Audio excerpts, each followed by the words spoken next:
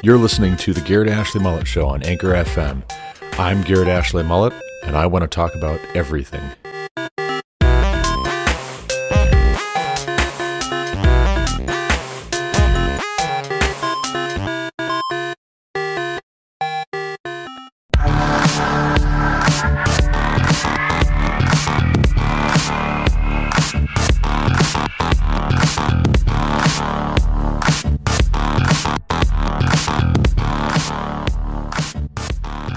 Welcome back to the Garrett Ashley Mullet Show. This is, of course, Garrett Ashley Mullet coming to you from Greeley, Colorado for episode 446 of this podcast.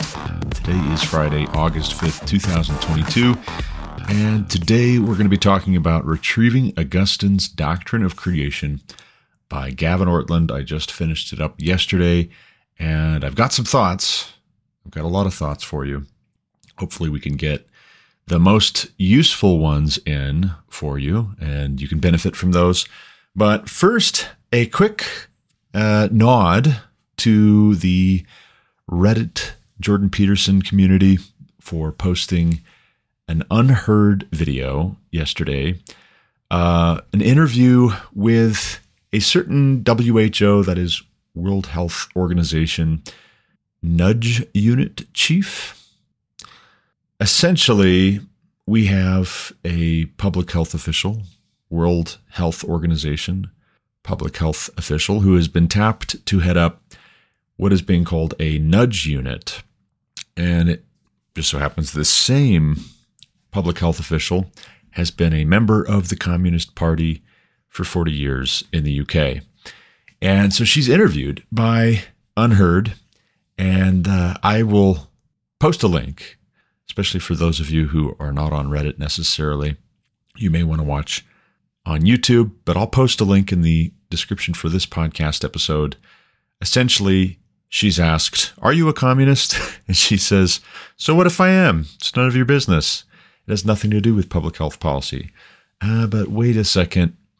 Couldn't it though? Particularly if your ideas and your presuppositions with regards to communism start translating into how you perceive or respond to a public health crisis or just a public health issue, which then you may want to call a crisis even when it's not. See also monkeypox, by the way.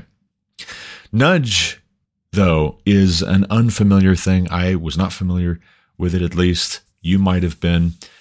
But nudge theory is essentially this school of thought which is trying to figure out ways for governments to manipulate their people better.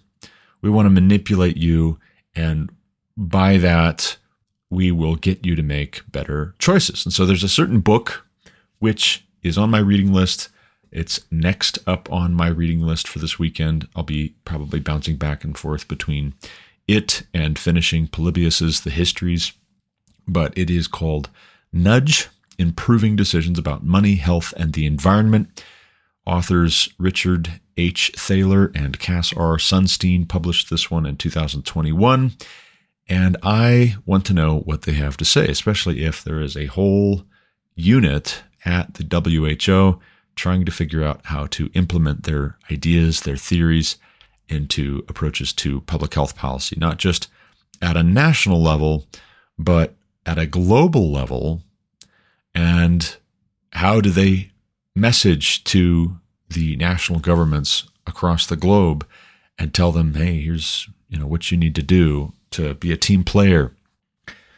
Very interesting stuff. I will let you know how the book went once I finished it. But in other news, Yahoo News published an article just yesterday by a Lee Cohen regarding Lake Mead and Lake Powell. I will also attach a link to that article if you want to read the full thing. It's not very long. But a couple of quotes I wanted to pull out because I was literally just talking about how the UN and communists around the world are going to try and push for global communism using things like the situation in the Colorado River with Lake Powell, using situations like that of Lake Mead to convince us to give them ever more of our decision-making ability, ever more of our wealth and our power. But a couple of quotes here just to underline the point I was trying to make in our last episode and in the one before that. Climate change is the heart of the issue, UNEP's North America Ecosystems Officer Maria Morgada said.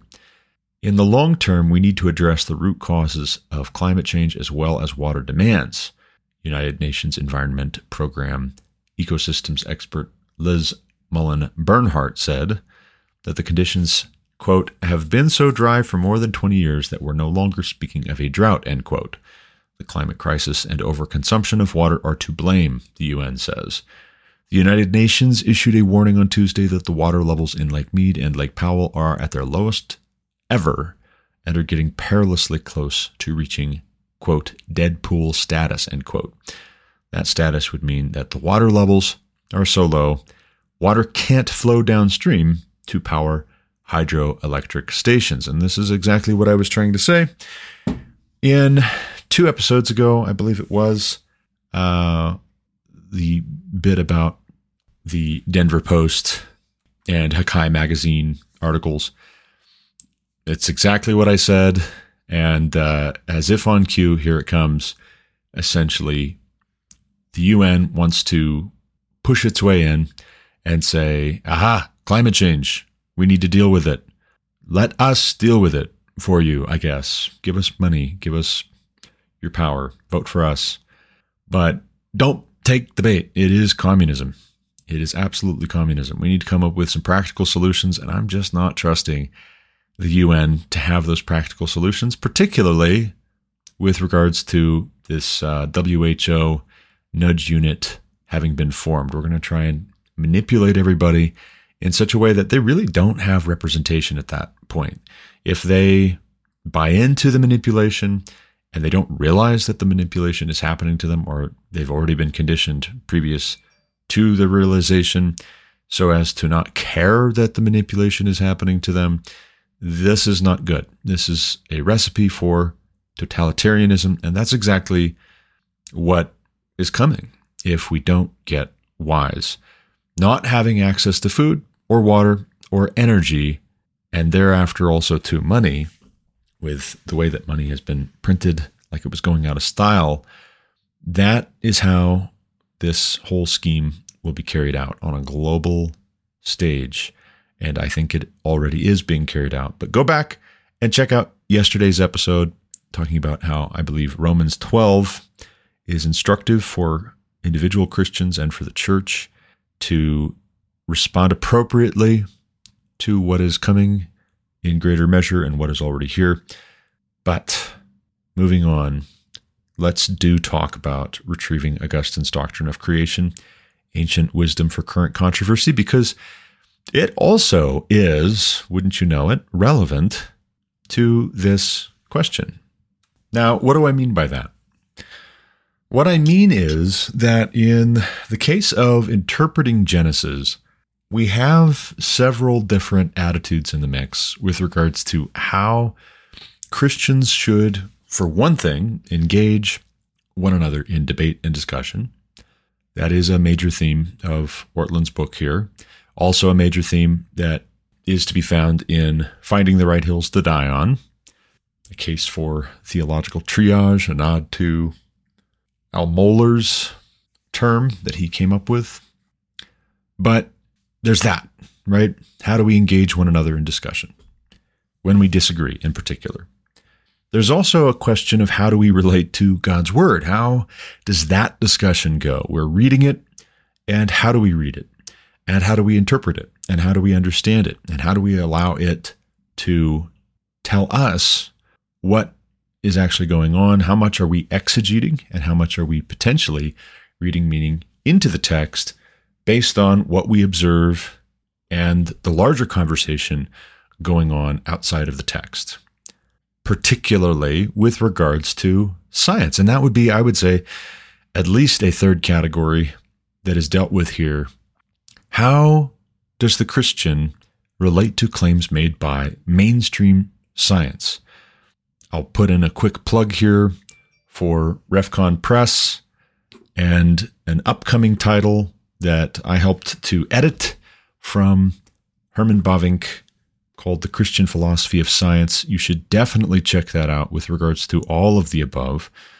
But he does an excellent work in the Christian philosophy of science, Bavinck does, outlining the history of science as we know it, or as he knew it, certainly, from a point in the Middle Ages to the Enlightenment and on into the early modern era, where you have Christians doing science in every sphere and regarding theology as the queen of the sciences. And then you have the Enlightenment, and you have all of these scandals and schisms and all of these debates and all of these contentions in Europe, especially between Catholics and Protestants and various kinds of Protestants, plus those who just want to be free of all of this arguing and division and strife and conflict. And so some of those who want to be free of the debate about how much doctrine should inform the way we do science, let's say, for instance, with a heliocentric view of our solar system being introduced. Does everything revolve around the Earth, literally? Or does the Earth and the rest of our solar system revolve around the sun? How do we make sense of the teaching of the Roman Catholic Church prior to the Copernican revolution? How do we make sense of the way that the Roman Catholic Church related to Copernicus and others as they came up with new ways of explaining the physical laws of the universe? You have men who react strongly against that strife and that conflict.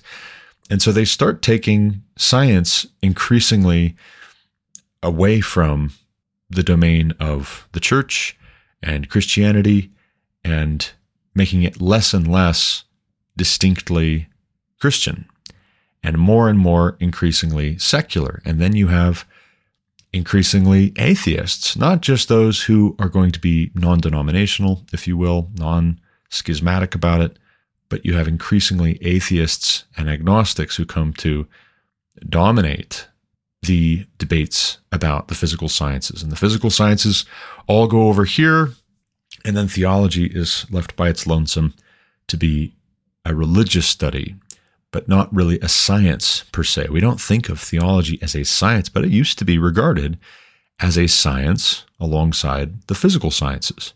And so we come to Retrieving Augustine's Doctrine of Creation by Gavin Ortlund, and we do well to note that we have a number of things to figure out. But real quick, before we get too far into it, the book summary from audible.com for this title, and I quote, "How might pre-modern exegesis of Genesis inform Christian debates about creation today? Imagine a table with three people in dialogue, a young earth creationist, an old earth creationist, and an evolutionary creationist.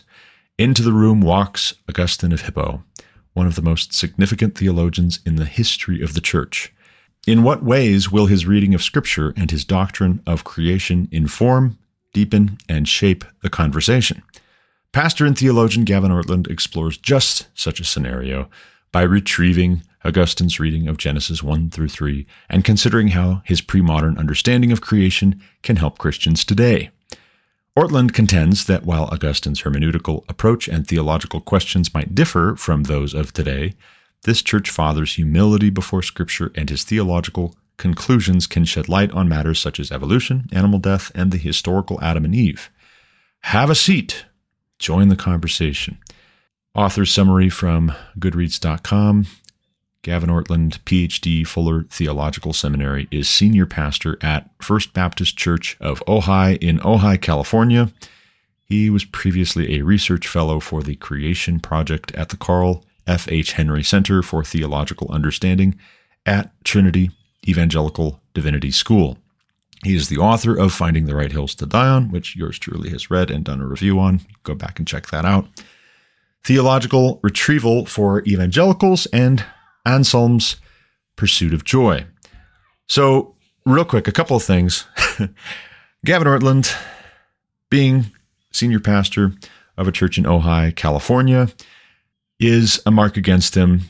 And I have to explain this. I have to unpack it. It's not that I have a contempt for people from California necessarily, but there is a little bit of a bias against California in me by virtue of having lived in the past 10 years in my home state of Montana and in Colorado. And for those of you outside the area, the Rocky Mountains region, you need to understand that as California has become increasingly dangerous, bankrupt, and crazy in general, a lot of Californians have moved to the state of Montana, where I'm originally from, and also the state of Colorado, where we live now. And as Californians have moved to both of these states, they have, according to those who are originally from those states, pretty well wrecked those states. They have proceeded to demonstrate that they did not learn the lessons from California. Having ruined California, they come here and now they're proceeding to ruin our states as well. So there's a little bit of a mark against people from California. I'll admit it. It's not good. I know some fine people from California, but as soon as I hear that they are from California, I have to work to overcome a certain bias against them. It's just what it is. Anyway, never mind about that. In watching some discussions Ortlund has had with Jordan B. Cooper, PhD, Gavin Ortlund, he seems like he carries himself very well. He's very well spoken. He's very articulate. He keeps cool while discussing very complex, difficult things. He's got a little bit of a vibe to him that I would definitely associate with being from California for one thing, and then for another thing, being 3 generations American evangelical royalty, more or less. I think to some extent his status and influence has come easy to him by virtue of being 3 generations in the national spotlight as a Christian leader. And I don't know that that's necessarily something to dismiss him over, but it is definitely something to note when he's weighing in on some of these things. He has not just come into ministry, being a first generation Christian convert, parents being atheists or agnostics or some other religion or something like that. And he's not just coming up from a long tradition of lay people. He's coming from a long tradition of having the microphone, having the audience, and you have to keep that in mind, right? The kinds of people he probably grew up watching his father and grandfather and grandmother talk with and engage with in debates, at lunches and dinners and parties and things like that, has doubtless, to my mind, to my way of thinking, has doubtless informed some of why he wrote this book, Retrieving Augustine's Doctrine of Creation. And so I make a mental note. It doesn't mean that I dismiss him, but I think it's something good to pay attention to and to try and discern what to make of. Okay? So also, a little bit of a criticism with regards to how this was billed. The book summary, the second paragraph, tells us to imagine a table where you have discussion ongoing, and into the room walks Augustine of Hippo. Can I just say that was the format I was expecting? I was expecting a dialogue of sorts, which would have admittedly been difficult to pull off, but it would have been very, very engaging. As it stands, this was how it was billed, and that's about as much of it as you will find is in the book summary from audible.com and elsewhere, I'm sure, as well. A dialogue format for exploring this would have been very, very engaging, such as it was. There are quotes back and forth, and then also Ortlund filling in the gaps and giving us interpretation and his take. And he does a fine job writing he's an effective communicator. I wouldn't fault him for being, unable to communicate himself. But that is to say, where he is communicating himself here, providing the glue that connects various quotes, various ideas. He admits, for instance, in Finding the Right Hills to Die On, that he is not a Young Earth Creationist. He doesn't say in Finding the Right Hills to Die On what he is instead, but he just says, I'm not a Young Earth Creationist. He also says in that other work that he doesn't believe creationism should even occupy a secondary tier of importance. It's definitely not primary. He doesn't think it's secondary. He would put it in the tertiary category. And I don't agree with that. I do not agree with that. I do think that it is a secondary issue. I don't believe it's primary, but I do believe it's definitely secondary. And to relegate it to tertiary status makes it, I think, far less apparent to people who would believe that or agree with that because Ortlund told them and he won them over with the force of his argument. I think it makes it harder for them to see the important implications, the significant implications to how we weigh and measure a great many other things, not just in the biblical text, but in church history, also in our current political and social climate. Again, going back to just briefly this article from Yahoo News about Lake Mead and Lake Powell and us quickly reaching a crisis level, and the UN wants to insert itself and get involved and help us all out.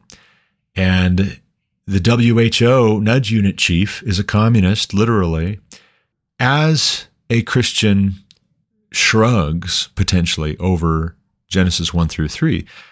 So also, will they not shrug at these other things as well if World Health Organization officials or climate scientists or journalists are telling them very confidently, but perhaps not entirely honestly or accurately, that we need communism because science? If the influences in the broader world start telling us what to make of Genesis 1 through 3, and then we listen to them, and anyone who objects strenuously is chided because humility, because science, then certainly so also in the rest of Scripture, there will be an effect. And I think it's an outsized effect. I think it's a very impactful effect, regardless what side of the issues you come down on. We cannot deny the importance and significance of these things. And really, to get at the meat and potatoes of the premise for this book, it is worthwhile to bring Augustine into our discussions of these things and to see how his approach differed. That said, it's also important to note how his context differed.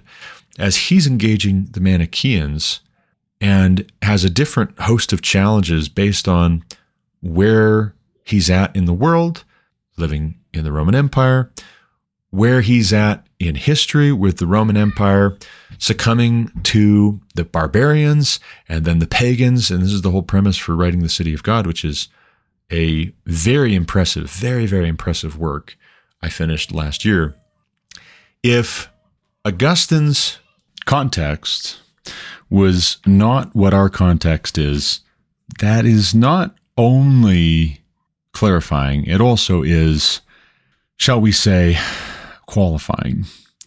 What I mean by that is it doesn't necessarily qualify him to be the mediator between the various camps that Ortlund lines out here: Young Earth Creationist, Old Earth Creationist, Evolutionary Creationist. But we do well to remember that what Augustine had in mind in terms of potential implications and principles and who all's in the debate in his day looked very different than in our day. Now, I will say this. This book, Ortlund's book, made me very curious to read Augustine's fuller commentary on Genesis directly. I can't seem to find a copy online, certainly not anything in the way of an audiobook. If you know of one, please do message me, let me know. I should like to read it or listen to it or get my hands on it. I did find the 2 volumes, actually, though, from abebooks.com. They're a little pricier than I'm prepared to pay, but John Hammond Taylor, translated back in 1982 and published through Paulist Press. His Volume 1 and Volume 2 of the literal meaning of Genesis is going for $79.16 on abebooks.com, $22.54 to ship from the Netherlands. I'm interested, maybe not quite that interested yet. If I find a copy in some used bookstore here in the US, I will definitely take a look at it. But for right now, there are several points where we just have to take Ortlund's word for it, that Augustine, in context, not just historically, but also in context of his commentaries, what he actually wrote about Genesis, would make this or that of the 3 camps in our day. You just have to take Ortlund's word for it. And that isn't to imply anything untoward about Ortlund, but it is to say, I know from many debates, even just the Protestant Reformation as a whole, Augustine is quoted by all sides. And part of the reason for that is because Augustine took such great pains, and this is why I love him, he took such great pains to explore subjects from as many angles as possible at great length, and, if you will, to think out loud on paper. He is not giving you the very tightly disciplined, 5-hour read because my marketing team and my publisher really wants me to make this accessible for readers who have a 10th grade education equivalent reading level, and this is the only book they'll read all year. Augustine wasn't writing like that. Augustine was writing to really, really grapple with the marrow of any topic he turned his attention to. And even, if I dare say, where you read The City of God and you find out it's pretty comprehensive. Anything that comes to mind as he's talking about the City of God, he goes with, he talks about. Oh, I just touched on mythology a little bit, so let me tell you about what I make of mythology. Oh, sex just came up. Well, let's talk about sex, actually. Why don't we just talk about sex? Well, I thought we were talking about the City of God. Yeah, we'll get back to it. This part of the City of God. Sex happens in the City of God. Mythology has to be reckoned with in the City of God. Everything has to be reckoned with in the City of God. So actually, part of what I appreciate about Ortlund from the 2 books I've read so far and the discussions about infant baptism I have listened to between him and Jordan B. Cooper is that he is comfortable with nuance.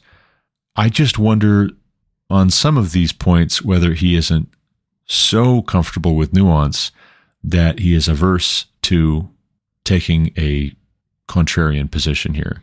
He's such a conversationalist, and he has grown up with parents who had a broad appeal in America, in American Christianity.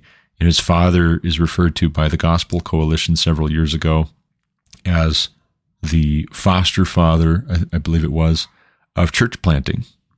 Well, that's a pretty high compliment. That's a big statement. We'll say that. His grandfather had a nationally syndicated radio program, The Hour of Comfort or The Haven of Comfort or something like that. But at a certain point, all of us have to reckon with the ways in which our greatest strengths can be weaknesses as well. And so a great comfort on Ortlund's part with where Augustine embraces nuance and doesn't tell you at the end, according to Ortlund anyway, what his interpretation is. He just lists the many and then explores them one by one after another. It could be that Ortlund is saying humility, and what he really means is let's not take a hardline stance which would offend others who are saying they're Christians and would cause them to not talk with us anymore. And where he is an academic, and if you want to be taken seriously at all in academia, you have to embrace evolution, and you have to embrace modern science and what it has to say about Genesis. You have to syncretize these things. You have to synthesize your interpretation of Genesis with an old earth in some sense, or with the theory of evolution in some sense.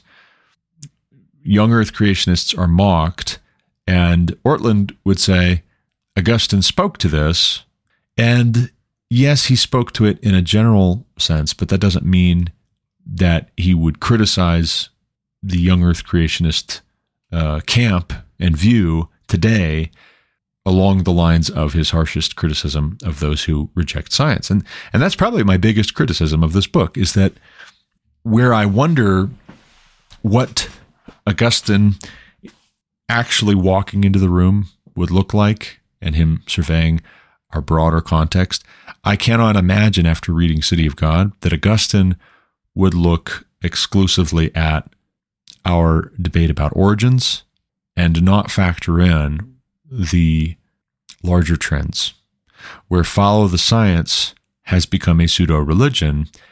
In Augustine's day, to my knowledge, that was not the case. Yes, you had philosophers who made cults for themselves, if you will, after a fashion, but for the most part, philosophy was talking about what we make of the gods, speculating about how the universe works in a physical sense and how best to interpret these things. But they weren't grappling in ancient Greece or ancient Rome the way that we are with the capital S science that has become a kind of religion. They just weren't. In a secular age like ours that is increasingly godless and increasingly hostile to public displays and public influence of Christians in particular, what we need to remember is that science is as close to a religion as a lot of people in the West have. It's the closest thing that they have to a religion. Science with a capital S. Now, I think COVID has undermined confidence in a lot of what it passes for science. But then, among others, where there was already a social, religious, political, philosophical divide, and the conservatives and the Christians took much more of a critical and non-compliant approach to COVID response, to mask mandates, to lockdowns, vaccine mandates, et cetera, social media censorship, et cetera. A lot of folks have embraced the follow the science business even harder in a hyperventilating sort of a way. And so now we come to, if I'm right, a moment where public health policy and combating climate change at a global level is potentially going to be used to implement communism. And if listen to the science, follow the science, trust the science, don't be mocked by the science, if that is on a lot of our minds, I think Augustine in our context would key in on that and pay attention to that. And I think he would be a great deal more concerned about that than Ortlund seems to think he would be about Young Earth Creationists. Maybe, just maybe, when you survey where we're at right now, what is needed is humility on the part of some, but maybe humility is more of a need for those who are trying to reinterpret Genesis along the lines of evolutionary theory. Maybe they need greater humility, and the folks saying, it's pretty obvious what it means. It says morning and evening on the first day, second day, third day, fourth day, fifth day, sixth day. It says morning and evening, and I believe that's what it means. Maybe those folks, like myself, are actually being humble in our approach to it. And maybe the folks who are saying, let's trust the science, actually need the greater dose of humility. Because here's how I look at it. It actually takes a great deal of hubris to say that man figured it out. We looked at the geological record based on our assumptions of godlessness, looking for a purely naturalistic explanation, and we came up with this age for the earth and the universe. And then we interpreted the fossils that we found in various strata, various geological layers. We interpreted the age of these fossils according to our geological assumptions of an old earth, based on naturalistic assumptions, based on positivistic assumptions. And yes, we'll say that we believe Genesis is true, but do we maybe mean what's true for you is true for you, what's true for me is true for me, your truth is your truth, my truth is my truth? In a great many cases, yes. And that is the trouble with postmodernism, with living in a post-truth society, when it is all harmony and humility, and people are allowed to say, I'm a Christian, but they really mean whatever they want to mean by that, and God's word doesn't instruct them in so many other areas. Do we carve out some big exception of agnosticism with regards to Genesis 1 through 3? Or do we look at broader trends, which I think, again, I think Augustine would do based on his treatment of many, many things in The City of God, which I have read directly instead of taking someone else's word for it. I think Augustine would look at how our context is giving rise to more and more people of the kind C.S. Lewis wrote against in Mere Christianity. We cannot just say Christianity is whatever we want it to mean. I'm a Christian. Well, what do you believe? Well, I don't believe this, and I don't believe that, and I don't believe this, and I think that's preposterous, and I think this is ridiculous. Okay, well, how do you live? Well, I live with my gay or lesbian partner, and also, I'm a woman trapped in a man's body, or a man trapped in a woman's body, and, my truth is that a woman is whoever feels like a woman, but I'm a Christian. It gets downright silly at a certain point, and it stops being humility, and it starts actually being a great deal of folly and hubris. God did not give us a spirit of timidity, Paul writes to Timothy, but of power and of love and of a sound mind. And where I like what I'm reading here in Ortlund's book about Augustine's treatment of many things is that he is not in a special hurry to outline and engage with and grapple with these things from all angles, and to take much more of a conversational approach to it, albeit a very well-informed, very intellectual, very intelligent, very comprehensive, very in-depth, very heady approach to conversation. But I'm not sold on this one distinction that is drawn being in Ortlund's favor. And this one distinction I agree with, but I don't think that it necessarily makes the case that Ortlund is making. He says at one point in retrieving Augustine's Doctrine of Creation that Augustine had no time, no patience for, wanted nothing to do with people who did not believe that the Bible was God's word, inerrant, infallible, and true. He wanted nothing to do with people of that persuasion. And yet, if someone said, I believe it's true, I hold that this is infallible, inerrant, authoritative, God's very word, I just don't know what it means, he was willing to have a conversation with them. And let's outline your perspective, and let's talk about what the possibilities are, and let's hear what you have to say. Well, I like that, right? I like that distinction. I think that's very good. I think that's wise. I appreciate it. It's not always apparent in our day who belongs in the one category and who belongs in the other. It's just not. It's not always apparent, particularly where there is a kind of perverse interest in what I would call being conformed to the pattern of this world. And more to the point, wanting to say, I'm a Christian, and then coming to the biblical text and wanting the scriptures to be conformed to the pattern of this world. Yes, by all means, observe what's going on in the physical world, observe what is happening around you, factor that into what you understand the relationship between things to be.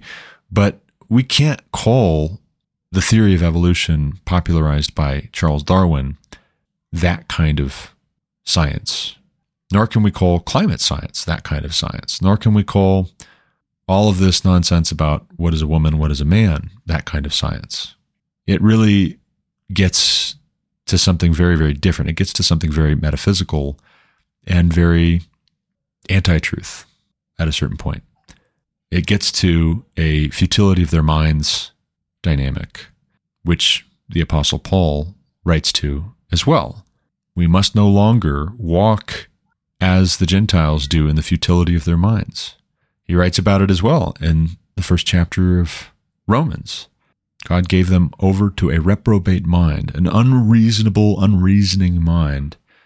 They became wise in their own eyes, and their foolish hearts were darkened. Also, yesterday, as we were talking about Romans 12, he says we ought not to think more highly of ourselves than is proper, and that we ought to associate with the lowly.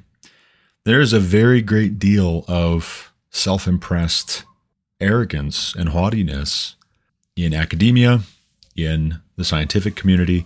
There's a lot less of that, I think, among the Young Earth Creationist crowd. Not to say that it's totally absent, because being a Young Earth Creationist, I can attest that a certain bitter frustration and defiance creeps into some of the rhetoric from Young Earth Creationists. But then I think that's by virtue of being human beings. And I think to seize on that with regards to Young Earth Creationists and to miss it, as it seems to me, for Ortlund to miss it with regards to Evolutionary Creationists, which seems like a contradiction in terms to me, or Old Earth Creationists. Maybe it's not always haughtiness for those who hold to the view that God did it, but he used evolution. Maybe it's not haughtiness, but at a minimum, I would say it is a timidity, and it is a misguided effort to live peaceably with secular scientists, with mainstream scientists who are hostile to Christianity. We want them to be our friends. We want them, if we are in academia ourselves, to allow us to continue on being faculty at their universities. If we are in research, we want them to continue allowing us to work alongside them in their labs. If we're in corporations, we want them to continue allowing us to have positions of management. If we are writers and authors, we want to continue on being allowed to publish books and not be laughed out of the building. If we are even pastors, we want to continue on being allowed to pastor. In some places, it is not a given that being a Young Earth Creationist will allow you to keep your job or maintain respectability. And that holds true for other subjects as well, besides just Young Earth Creationism. Say, for instance, how we approach LGBTQ plus agenda items. It is definitely a slippery slope if we take humility to mean that we will make no claims that would be ridiculed by the outside world. Augustine would say Christians need to do their research and they need to form their arguments carefully, because otherwise we are damaging our testimony. It would be a mistake to then conclude from his having said that Young Earth Creationists are not doing this thing. I agree with the generalized principle of what Augustine is saying there. I would not agree. I would argue the point. I would debate the point that young earth creationists deserve a special rebuke or finger wagging in relation to that general principle. I think that the calls for greater humility should be directed at the evolutionists and the old earthers. I think greater humility is needed there, not because they are being haughty with the outside world, first and foremost, but because they are being haughty, as I would say, before their maker. Where the young earth creationists are being, at least through implication or insinuation, accused of a lack of humility is with regards to the outside world, but it does not follow, in my experience. I was there on opening day for the Creation Museum. I attended Ken Ham lectures growing up. I definitely have a bias with regards to that. But then if it's correct, if it's true, we should have a bias for the truth. So I do with that what you will. I just say I am biased, but I also think these things are true. And I am gravely concerned that there is a fatal flaw to the apologetic of trying to synthesize what the world is saying with what Genesis 1-3 says about our origins. I think there's a fatal flaw in that. It is absolutely a slippery slope. It is absolutely giving a mouse a cookie and then them coming back and asking for a glass of milk. There are all kinds of games being played with language, by the way. So we get into these weird word studies in the SBC recently over what a pastor is, because Rick Warren's Saddleback Church was going to get kicked out for ordaining women to be pastors.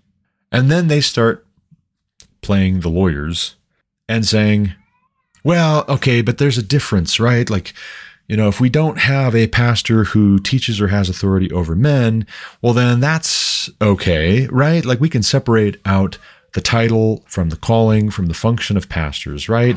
Like, why don't we launch a word study committee to figure out what a pastor actually is? What does that word even mean? And what it is studied ambiguity.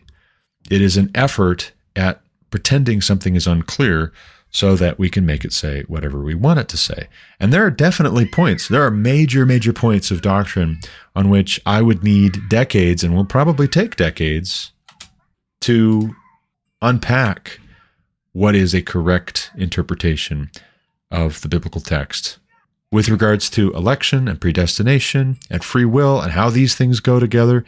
I feel like there's a lot more mystery to it than what either Calvinists or Arminians have a inclination to admit. I think Augustine's framing is much more appropriate with regards to origins. I may not have the answer to every single question, but then there's also an acceptance of mystery there too, where I say, this point, this question of what a day is, that word study, that seems not to be necessary. And actually, even if Augustine did list among his many multitudinous possible interpretations of Genesis, not reading those days as actual 24-hour days, what of it, right? Here's the thing we have to be careful of in citing Augustine.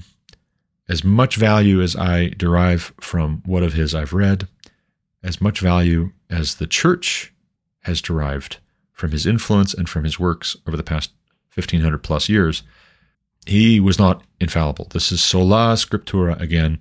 We don't only look to Scripture as a guide to knowing truth, to understanding truth, but we look to Scripture alone as our only infallible guide, our only infallible source of truth about God and ourselves and about the creation and about life.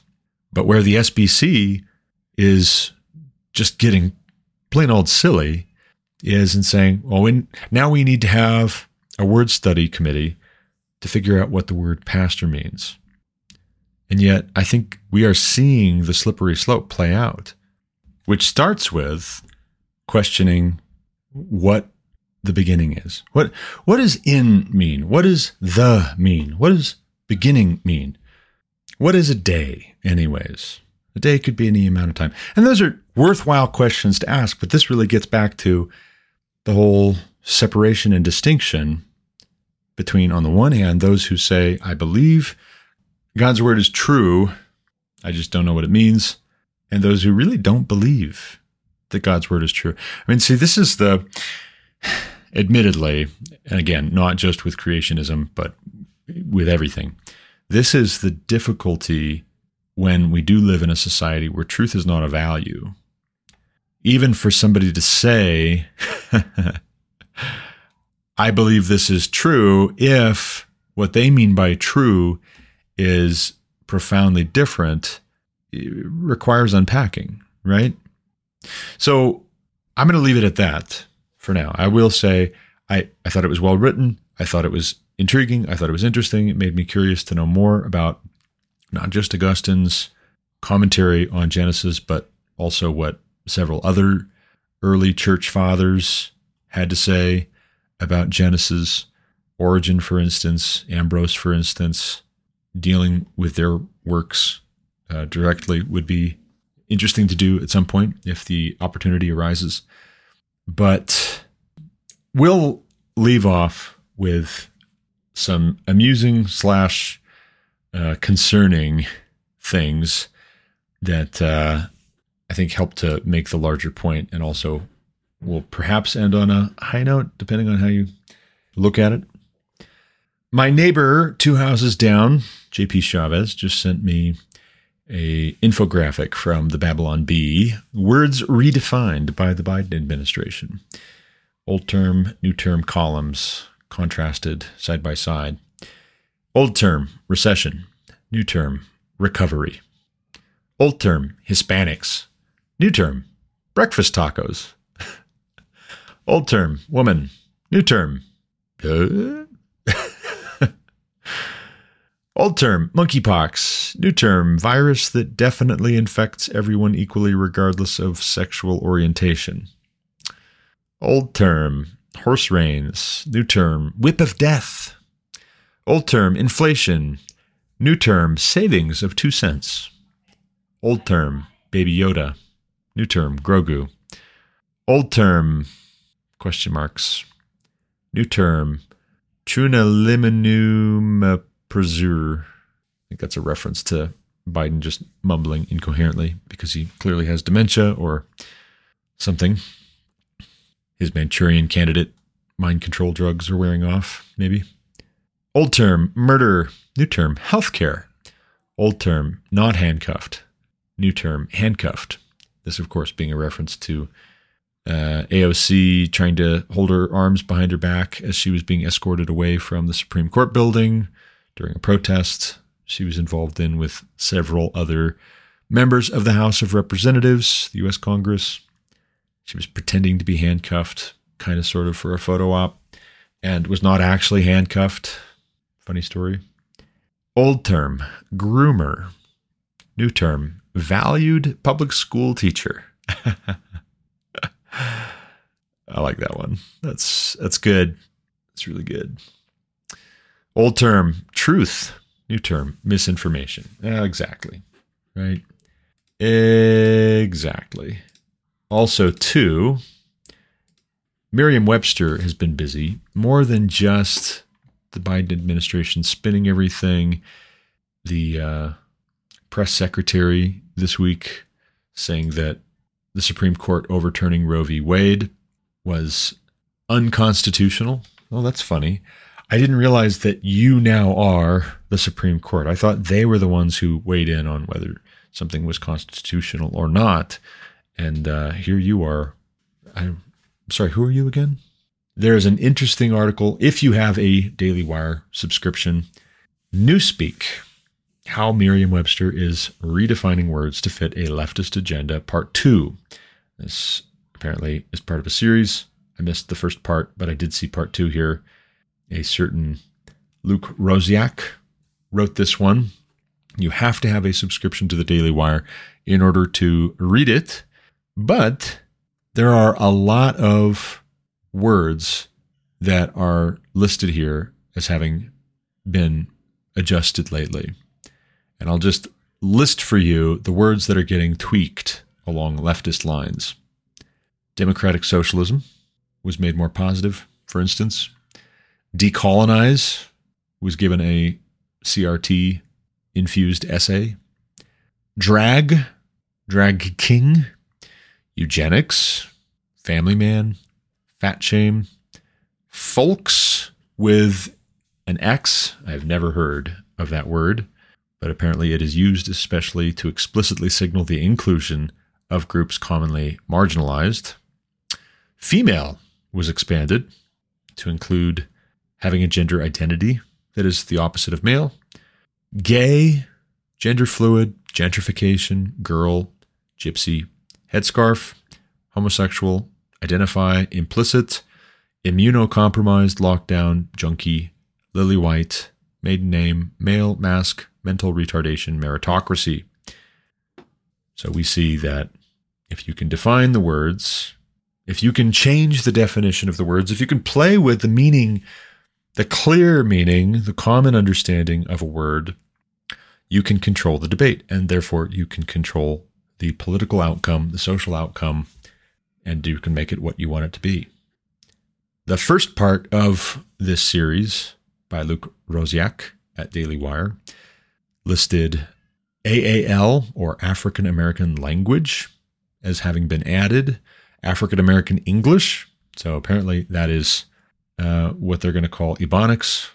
AAPI, Asian American and Pacific Islander, that was added. AFAB, assigned female at birth, also AMAB. Anti-vaccination, anti-vaxxer. Binary, BIPOC, which would be Black, Indigenous, and people of color. I don't see why people of color isn't just everybody, though. White's a color. I'm off-white. Off-white's a color. Aren't we all people of color? Anyway. Bible, Black, Black nationalist, Black Panther, Blackness, Boost, Boy, Brother, Cancel culture, Classism, Colonialism, Colorblind, Come out, Conversion therapy, Cotton picking as a replacement for damned is now considered widely to be offensive, which is interesting. Did not know that. Critical race theory, DAB, decarceration. Demisexual was added also. Decarceration is released from imprisonment. Demisexual is feeling sexual attraction towards another person only after establishing an emotional bond with that person, which is weird. It's all weird, right? It's all weird. This is all very Orwellian. And I know that's probably a term we're tired of, but I really do hold that a studied ambiguity with regards to even simple words in the Genesis account, like day, given our context, we do well to see as part of a larger whole and to think more holistically about. It isn't to say that we're all perfectly understanding it, even if we have a good general framework for Genesis 1 through 3. Only God knows it perfectly. But see, that again is Herman Bavinck's point in A Christian Philosophy of Science. We cannot reserve the word know for some kind of a perfect omniscience which only God has about anything. Instead, we should recognize that belief precedes knowledge. We have a belief, and that precedes knowledge, much the same way that a theory is something of a speculation and a guess for the relationship between things, and then we test it. A hypothesis, even more so. It's a speculation. It's a guess as to the relationship between things. And then we test it. And at a certain point, we call fact things which have been tested. But what we're dealing with right now is a very obvious power grab and an effort to stigmatize conservative Christians in particular in American society. We should recognize that playing games with language, even, yes, with words like humility, is part of that larger goal. It's part of that larger trend. And it isn't to say that everybody who has a question about what a word means is knowingly engaging in that larger project, but it is to say we need to understand the times we live in. Where Augustine can be very instructive is in his comprehensiveness and in his tireless pursuit of the truth, even over the course of decades. That's, I think, what we can take away from retrieving Augustine's doctrine of creation. It doesn't mean Augustine is now our guide in all things, but it is to say, I think he serves as a good example. I think we should engage his work directly whenever possible, take with a grain of salt. Others, even myself, yes, who will tell you about him, read his work directly. Yes, it's very long. Also, that might be good for you. That will stretch your attention span. We need longer attention spans. We need greater attention to details. We need more resilience, more mental toughness. Got to build those muscles. You can't build them if you don't work them. That's all the time I've got, though. That's all for this episode. Check out the book. Let me know what you think of it. If you come across a copy of Augustine's commentaries themselves, feel free to drop me a line or send them to me. I would be interested to look at them. As always, thank you for listening. Until next time, God bless.